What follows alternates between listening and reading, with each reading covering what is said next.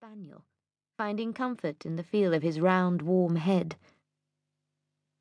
"Well, Maya, we have good news," said Miss Banks.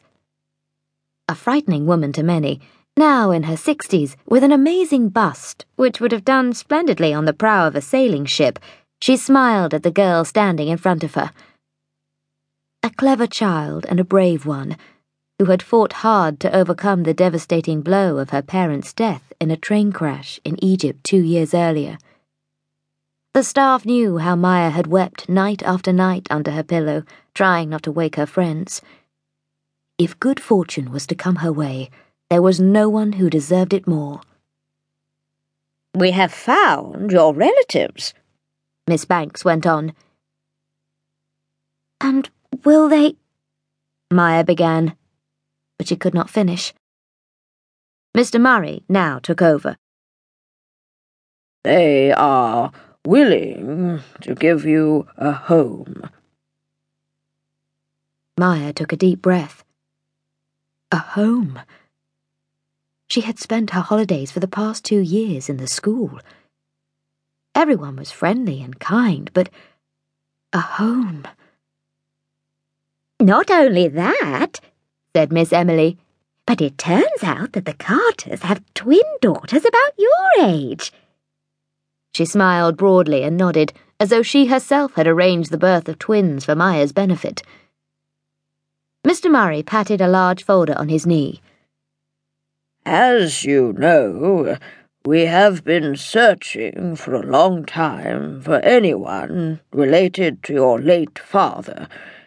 We knew that there was a second cousin, Mr. Clifford Carter, but all efforts to trace him failed until 2 months ago, when we heard that he had emigrated 6 years earlier. He had left England with his family." "So, where is he now?" Maya asked. There was a moment of silence. It was as though the good news had now run out, and Mr. Murray looked solemn and cleared his throat. "He is living, the Carters are living, on the Amazon." "In South America, in Brazil," put in Miss Banks. Maya lifted her head. "On the Amazon," she said. "In the jungle, do you mean?" "Not exactly. Mr. Carter is a rubber planter.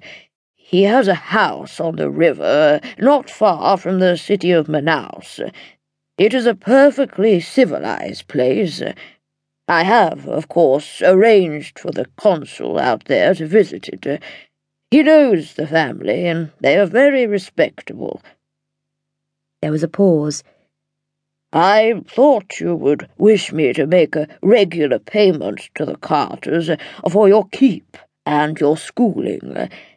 As you know, your father left you well provided for." "Yes, of course. I would like that. I would like to pay my share." But Maya was not thinking of her money. She was thinking of the Amazon, of rivers full of leeches, of dark forests with hostile Indians with blowpipes and nameless insects which burrowed into flesh. How could she live there? And to give herself courage, she said, "What are they called?" "Who?" The old man was still wondering about the arrangements he had made with Mr. Carter. Had he offered too much for Maya's keep? "The twins. What are the names of the twins?" "Beatrice and Gwendolen," said Emily. "They have written you a note." And she handed Maya a single sheet of paper.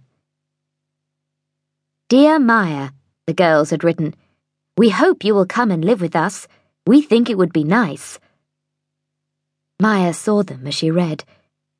Fair and curly-haired and pretty. Everything she longed to be and wasn't. If they could live in the jungle, so could she. "When do I go?" she asked. "At